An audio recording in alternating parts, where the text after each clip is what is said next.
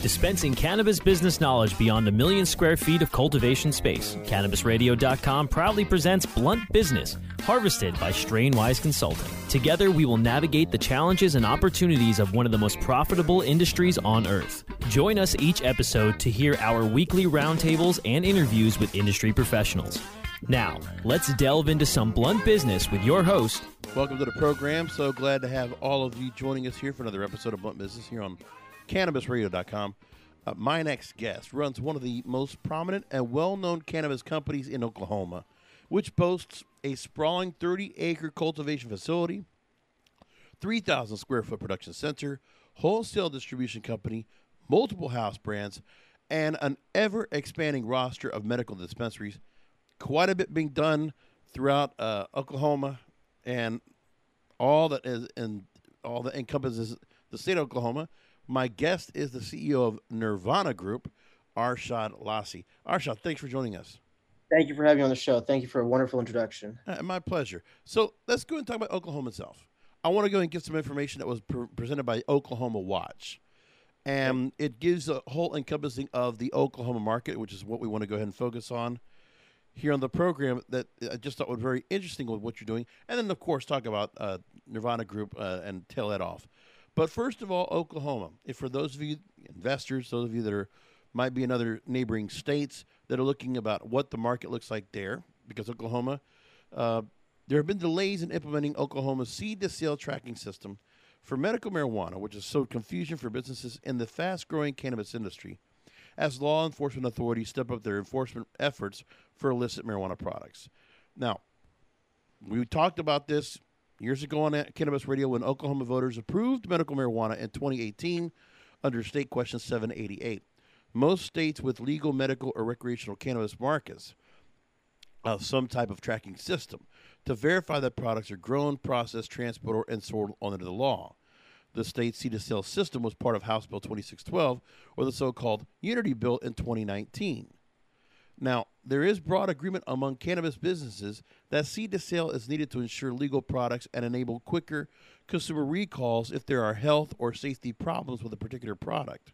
But how the state chose its vendor and how much businesses should bear the cost of regulations has split many in the industry.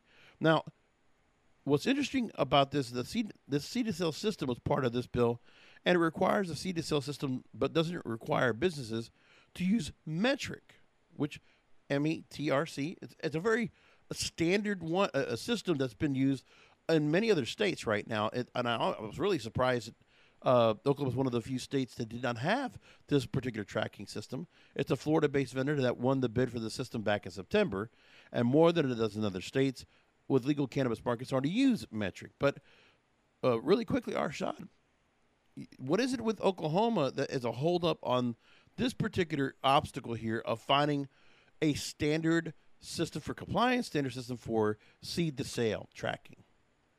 Well, I think there's a couple of different places that it's important to note. First, when the law was written, the state, said we have to have a seed-to-sale tracking system from the very beginning.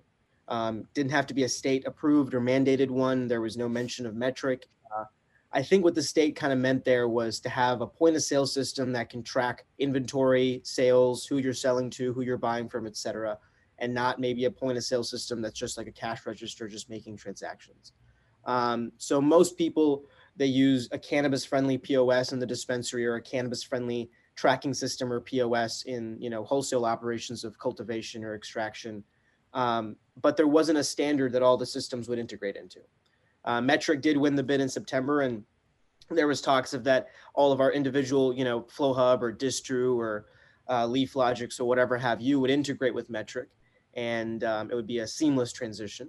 But there's been a couple of hiccups. One with the implementation, there hasn't been the best guidance, in my opinion, from the legislation and from OMA, the Oklahoma Medical Marijuana Authority, on exactly what they're expecting of us and how they wanted us to integrate.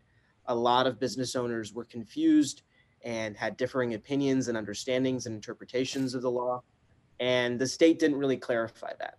And on top of that, an Oklahoma attorney filed a lawsuit against the state saying that the state's requirement to make the businesses pay for those RFID tags to track the product and barcode it from seed to sale should be the state's burden for collecting the tax revenue and not the burden of the business owners. So that kind of has put a pause on this. And now I think it's still in court and they're still figuring things out and changing it as we speak. One of the other things is very important, and actually this was something I wanted to add into my prep for this interview, is because of the fact that there has not been a set system in place, something that actually really does track how much production is being done, how much of the plant, the product's being done, how it's being put together, the whole system, business-wide. There's been a report now that from TulsaWorld.com, we're talking about how foreign investors and crime are among concerns now in rural Oklahoma. So there's farms that are out, in the outskirts of major cities. I mean, I imagine there's a lot of this kind of going on, that they're talking about how law enforcement officials and some lawmakers that some products being illegally shipped out of state for old-fashioned street sales. Things like that are going on. And that's a new thing that has come up that, when there's no actual tracking. Have you heard about what's been going on here with this? If there's been something because of the fact that this implementation has been not put into place of a standard seed to sales tracking system, that a lot of illicit market might be going under the radar. Well, and that's also like kind of a two piece to that. The first thing is that there's so many licenses in the state.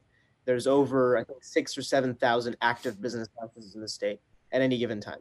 And that's a rotating number because licenses expire and new ones are applied for. And the barrier to entry is very, very low. It's the state fee for a license is $2,500. There's no state cap on them. As long as you qualify in your county or your city, the state is able to give you a license. So that, the enforcement kind of gets difficult when you've got so many business owners spread out across the state, rural counties and metropolitan cities.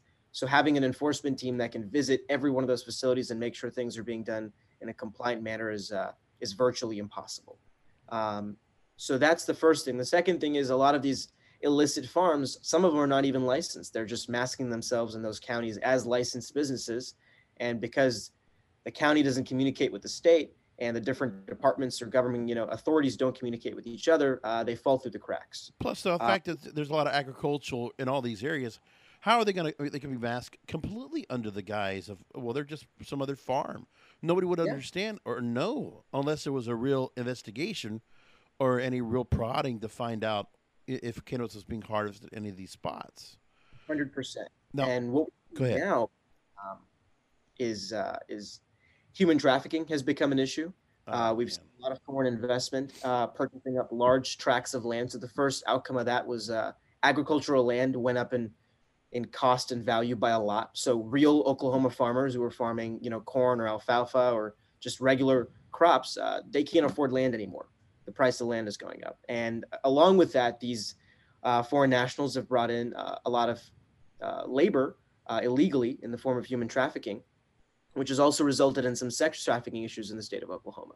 So the Attorney General's office is pretty adamant on cleaning this up and now enforcing that. In fact, where our farm is located, just maybe a 10-minute drive from us in the same county, there was 2 illegal farms that did not have licenses and had, to my understanding, people on that land that weren't being paid or were treated as slaves working the farm. Let me get some more information to give more context, because this I wanted to go ahead and put a big spotlight on, because it's amazing what implementation of medical or adult use marijuana or cannabis programs come into play, the legalization that gets implemented and how it goes from state to state, and how sometimes just so much either bureaucratic or criminal or just all this red tape that comes across where we get these issues. And this is something that needs to be, as an industry, we have to be very watchful and very vigilant of. So lawmakers also had passed several bills in this year's legislative session in Oklahoma to curtail illegal black market activity in the medical marijuana industry. Oklahoma Bureau of Narcotics broke up illegal grow operations. One was in Muskogee County. Muskogee. I always think of that one song from Merle Haggard. That's one. Okie from Muskogee. They had the 24,000 plants they had. And then last month, another authorities were able to see 4,700 plants in Logan County. And the Oklahoma Bureau of Narcotics spokesperson Mark Woodward said that, quote, "We're working a lot of investigations statewide on growers illegally shipping out of state and a few stores selling product brought in from out of state. And black market growers are thriving in Oklahoma.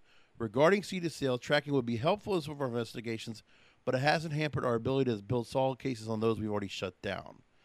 And among those are changes to laws that allow the State Bureau of Narcotic and the Medical Marijuana Authority to hire more agents and inspectors." This is a big mess. And I don't understand where, I just feel like it's been a very neglectful process that's been done here. I don't want to put those words in your mouth, but I'm just saying, from your own standpoint, when you look at all this activity that's going on, meanwhile, you're doing everything by the books. What are your thoughts about that? I mean, do you feel like there's being enough done? Well, it's definitely frustrating to see illicit businesses be successful, especially when you're working so hard to make something legitimate. And I think there's also a big disconnect between the legislative bodies and the actual people who are operating the dispensaries that want and know how to do things the right way. And I think if that disconnect is met, we could have some laws or some regulations written that wouldn't make our lives difficult or be arbitrary, regulations that govern our business, but they would definitely add a lot of value and help push this market forward in the direction it needs to go to. It's so really fascinating what's going on over there. Now, we've only scratched the surface when it comes to the uses of trying to get metric put into place, hopefully as a standard for seed to sale tracking. And we've talked about the criminal element and the issues of the illicit market. But now, coming up after a short break, I want to go ahead and talk to you about some of the legal aspects that's been come up that has held things up. It's just a never-ending trend here. But this is something I'm glad we get to put the spotlight on Oklahoma, because it's a very important state for business here. I mean, if you look at the proximity to say, Colorado, you can imagine that, in the same kind of breath, what a profitable market it would be. Obviously, that's why you're, doing so well right now in Oklahoma. But it's these hindrances that are coming in that are holding basically a lot more profit and a lot more process being done correctly for the state of Oklahoma. We're going to go ahead and come back with more with Arshad Lassi, the CEO of Nirvana Group. And while we're at it, go ahead and please take a look at the website, nirvana-dispensary.com, nirvana-dispensary.com. Take a look at the website. As we go to a break, we'll be right back. Rolling into some sponsors, but we'll be right back with more Blunt Business. Elevate your everyday with that Shoogies feeling, with the sweet taste of Shoogies. Add a cup of Shoogies to your morning coffee. Ah, how sweet it is. Shoogies infuses cannabis and cane sugar to make it the perfect sweetener with benefits. Make your happy hour happier with a dunk of Shoogies in your drink. Order your Shoogies now at shoogies.com or find it in dispensaries throughout California. Whenever you crave a little sweet, pick up Shoogies, the sweet, sweet take-anywhere treat. I hope you didn't forget about us, because we're back with Blunt Business on CannabisRadio.com. I am here with Arshad Lassi, CEO of Nirvana Group, here on Blunt Business. The Oklahoma Medical Marijuana Authority's efforts, Arshad, at putting the seed-to-sale system in place at the end of April was delayed by a lawsuit from a group of businesses who said the state was forcing them to buy the tags. You were talking about RFID tags before the break, needed to track the cannabis products. And defendants want the state to pick up the costs of the metric system and the radio frequency identification tags to track cannabis products. Now, for context, the online metric system costs licensees $40 a month, plant tags cost 45 cents, and product tags costing 25 cents. Average compliance costs could be about $705 per year, according to estimates in the state contract.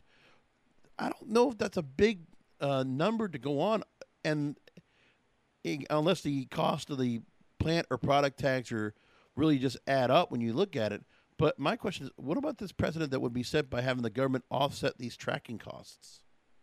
So it's a really interesting conversation. So obviously the state collects a 7% excise tax on cannabis sales, right, across the board at the retail level. only. And that tax money is used for different things. I don't think they are disclosing exactly where that money is going, but it's been said to be used for government things and also obviously regulating the industry. Now, the cost of RFID tags seems nominal. $700 does not seem like a lot of money for a business, especially when you look at other markets where cannabis businesses are known to be very profitable and have great cash flow, and there's a lot of hype built around how successful they are. But those markets have something that's different, and it's, they don't have 8,000 licenses. They don't have more dispensaries than Starbucks in the state. They don't have more dispensaries than McDonald's in the state. We have our dispensary, one of our dispensaries in a half block radius. We have 5 other dispensaries that we compete with. So it's a very competitive market, and a lot of the business owners here are not backed by large investment firms or investors, or are not, really well capitalized when they got into this. Some of them had plumbing businesses or construction businesses or other small businesses, or some of them worked corporate jobs or worked, for FedEx or UPS or whatever the case is, and they transitioned out of that and saved up some money to open a cannabis business. So a cost like that can add up, especially in the beginning when you have to inventory your items and tag those, whatever you have in stock in your store. And that can add up. We have thousands of units of inventory, hundreds of thousands of units of inventory, and each one of those would require a 25 cents tag. And the margins are already pretty small in this state because it's so hyper competitive that it can add up. We have 100,000 plants in the ground this year, outdoor, for harvest in October.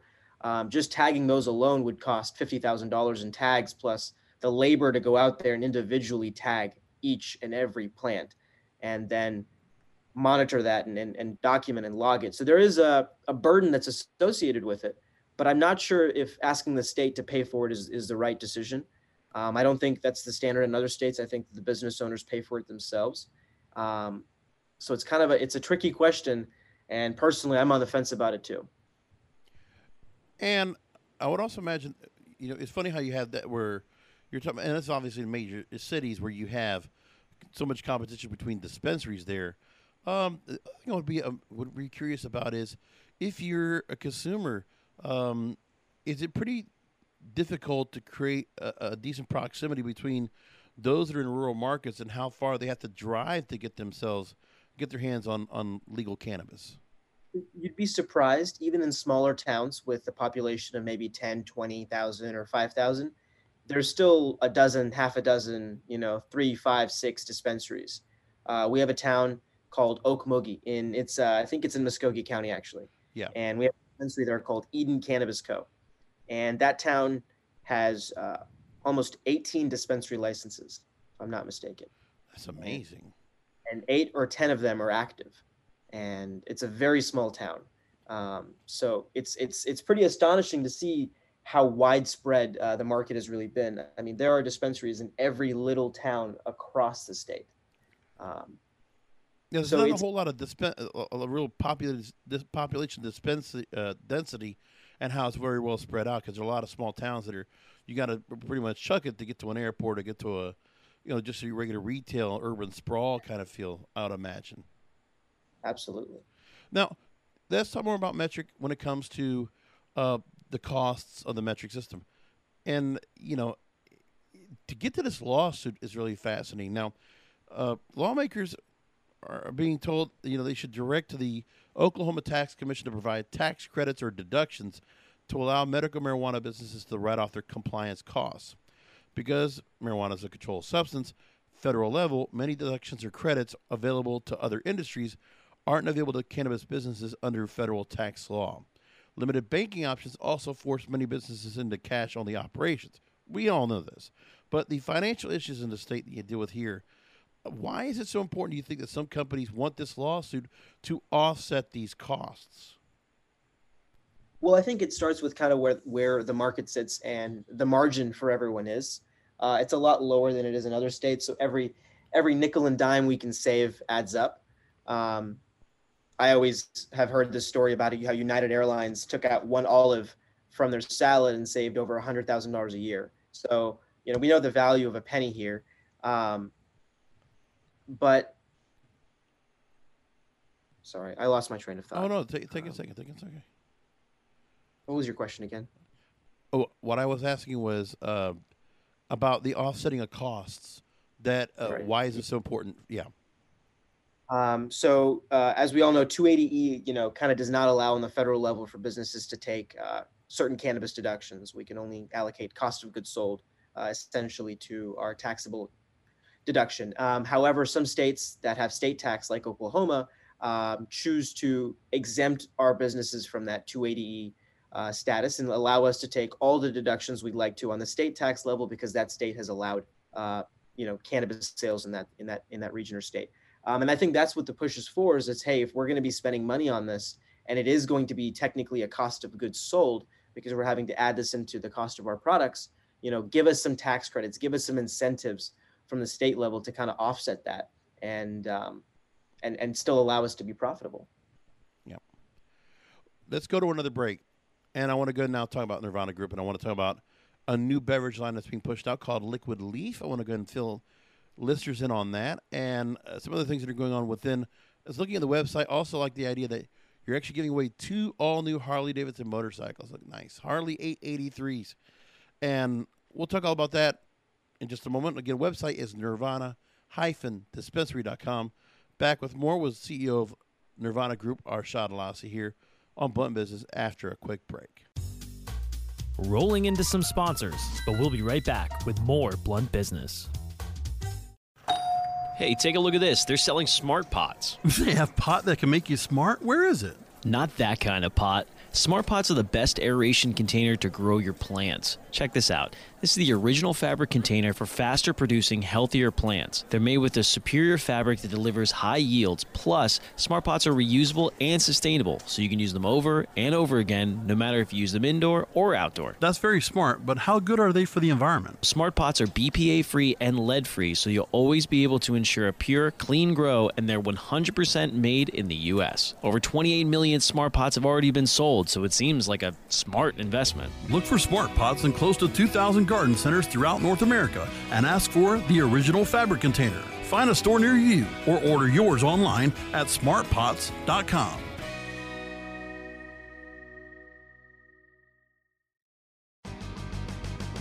I hope you didn't forget about us, because we're back with Blunt Business on CannabisRadio.com. Welcome back. I'm here with final questions with Arshad Alassi, CEO of Nirvana Group here on Blunt Business. So Nirvana Group is launching a new beverage line called Liquid Leaf, and you're offering cannabis-infused beverages designed to maximize flavor and bioavailability.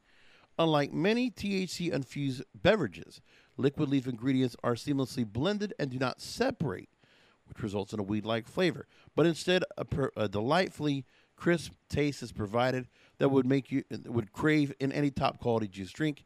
3 flavors you're making available right away are fruit punch, golden apple, and grape, all at 100 milligrams THC. So talk to me about this new beverage line here and how it came about. So, cannabis beverages are some of the fastest growing markets, the market segment in the cannabis industry, especially on an edible side. And it's kind of there's a pretty big buzz around being able to make it seltzer or a juice or a soda, or maybe even a non-alcoholic THC infused beer. And that's all something that we were very excited about, and we've been working towards, and we're currently still working towards. And we've done a soft launch with our test brand Liquid Leaf. We did launch those 3 SKUs, and now we're happy with it, and we're going to go back and kind of modify our recipe and adjust it a little bit. And we're going to be launching in higher milligrams and in a few different brand labels to target different segments of the brand. And we've also got a non-alcoholic THC beer in the works as well that we're going to be brewing, hopefully to have that in market by the 4th quarter of this year. Fascinating. It's really the fact of we haven't gotten much talk about, and I mean, there's only so many beverages I see out there that are definitely going out and in the competition of where your products like Liquid Leaf, you hopefully someday will see where, your products will be on the same shelves in hand with alcohol, and where there's a perfect marriage of both, where you have all that coming together. So when you look at what you're doing with these products, how's it responded? I mean, obviously with the pandemic, it's been tough to get people to get a chance to go and sample the products. But is there any chance we're going to get a chance to have people where they can come and sample it themselves? And is it something that you look at down the line where you hope to get these kind of products up on other shelves besides just the dispensary someday? So I think long term, definitely, cannabis is going to become more normalized, and we've already seen big box retailers pick up CBD or hemp products and successfully market and promote those items and make good money off of them. And I think as maybe federal legalization happens or state legalization matures, we could see and anticipate something like that. And I'd be very excited to see one of our brands, be next to a Miller or a Budweiser on the shelf, or next to a craft beer even, and have consumers be able to pick between alcohol and THC. But I think we're a long way away from that, but it is definitely something that we can anticipate in the future. The other thing too is with Liquid Leaf, I also like to look at the bottles. It's a great look at packaging, plus also has a kind of thing. Well, my family's Spanish, specifically Cuban American, and it's interesting how the bottles, they have that real dark caramelized bottle, kind of like what a malted beverage would be in Cuba called Hatway. Very similar looking bottle with the bottle cap. Real quickly, how the inspiration for creating that size bottle and how you put that together and decided to go and say, let's go with this kind of route. It's a very vintage looking kind of a look. So those are actually champagne bottles. They're mini champagne bottles. Oh. And the reason they're that amber color is because Oklahoma has a law that's this at the point of sale, all items have to be in opaque packaging. So you shouldn't be able to see what's inside the box. Oh my goodness! Wow. That's the reason we made it opaque. I think other states that's not the case, and you can have see-through packaging and see the actual color of the beverage. But that's the reason it's like that. And it's also funny is that's actually just a sample bottle. We'll be switching out to Boston Rounds, which look more like kombucha bottles. Yeah. So that's, but again, Liquid Leaf is kind of just a test brand. We're going to be coming out with a couple of different labels, which we're going to actually take to the full launch statewide. And we're really excited about it. We're really looking forward to this launch. Great. And the one thing was I also saw that BeverageNet.com actually put a spotlight on this, so it was really nice to see all about that. So what else can you tell us that's down the line? Obviously, I talked about the website a few times here, talking about how you're doing a giveaway of Harley-Davidson motorcycles. And what else is there that you could tell us about Nirvana Cannabis Dispensary, and what you're doing and really, kind of help us wrap things up as to what people can look forward to once they go to the website. Sure. So, we got started in the industry about 2.5 years ago, and we've been blessed to see a lot of growth and expansion in that time period. And we're looking forward to definitely doing more. We've got some exciting things coming down this year on the production side of things, where we'll be able to reduce our cost of operations and increase our product SKUs and how quickly we're able to get things to market. We're also expanding our grow operations and our retail operations. So we'll have more outreach throughout the state and expand into some cities that we're not into as heavily, like Oklahoma City. And we're also kind of rebranding and trying to make a flagship store model that we can replicate in this state and hopefully in other states as well. So those are kind of the things that we're looking forward to tying up at the end of this year and kind of going into 2022 with a wide array of things that we can promote. Excellent. Nirvana-industry.com is the website. Arshad, I really appreciate you go ahead and make it time to join us and telling us what's been going on in Oklahoma. And I wish you and your team, continued success. Thanks so much for being on with us. Thank you so much for having me. It's been a real pleasure. Hey, pleasure's been also mine. So, folks, keep an eye on Oklahoma. Keep an eye on Nirvana group and what they're doing. And, Arshad, please let us know if anything changes along the line. And let's go ahead and always keep the door open to go and continue talking. Definitely. Looking forward to catching up with you soon. All right. Thank you so much. Thank you, listeners, for listening to another Blunt Business. You know where to find the show. Look for it anywhere you find podcasts. Download it, subscribe. Make sure to lock in. We always have a new episode every week. And most importantly, share the word. Please rate and review on Apple Podcasts. And until then, I'll talk to you next time.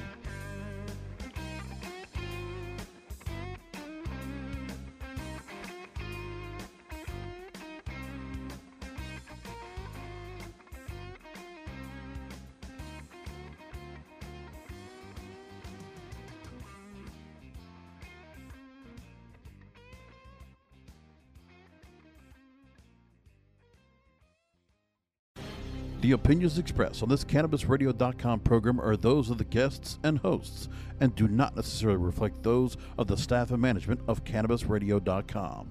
Any rebroadcast, republication, or retransmission of this program without proper consent is prohibited.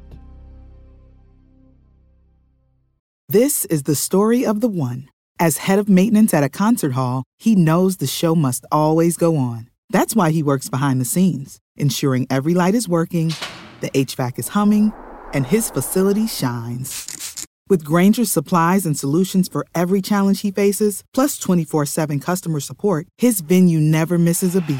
Call quickgrainger.com or just stop by. Grainger, for the ones who get it done. When you need mealtime inspiration, it's worth shopping Kroger, where you'll find over 30,000 mouth-watering choices that excite your inner foodie. And no matter what tasty choice you make, you'll enjoy our everyday low prices, plus extra ways to save, like digital coupons worth over $600 each week. You can also save up to $1 off per gallon at the pump with fuel points. More savings and more inspiring flavors make shopping Kroger worth it every time. Kroger, fresh for everyone. Fuel restrictions apply.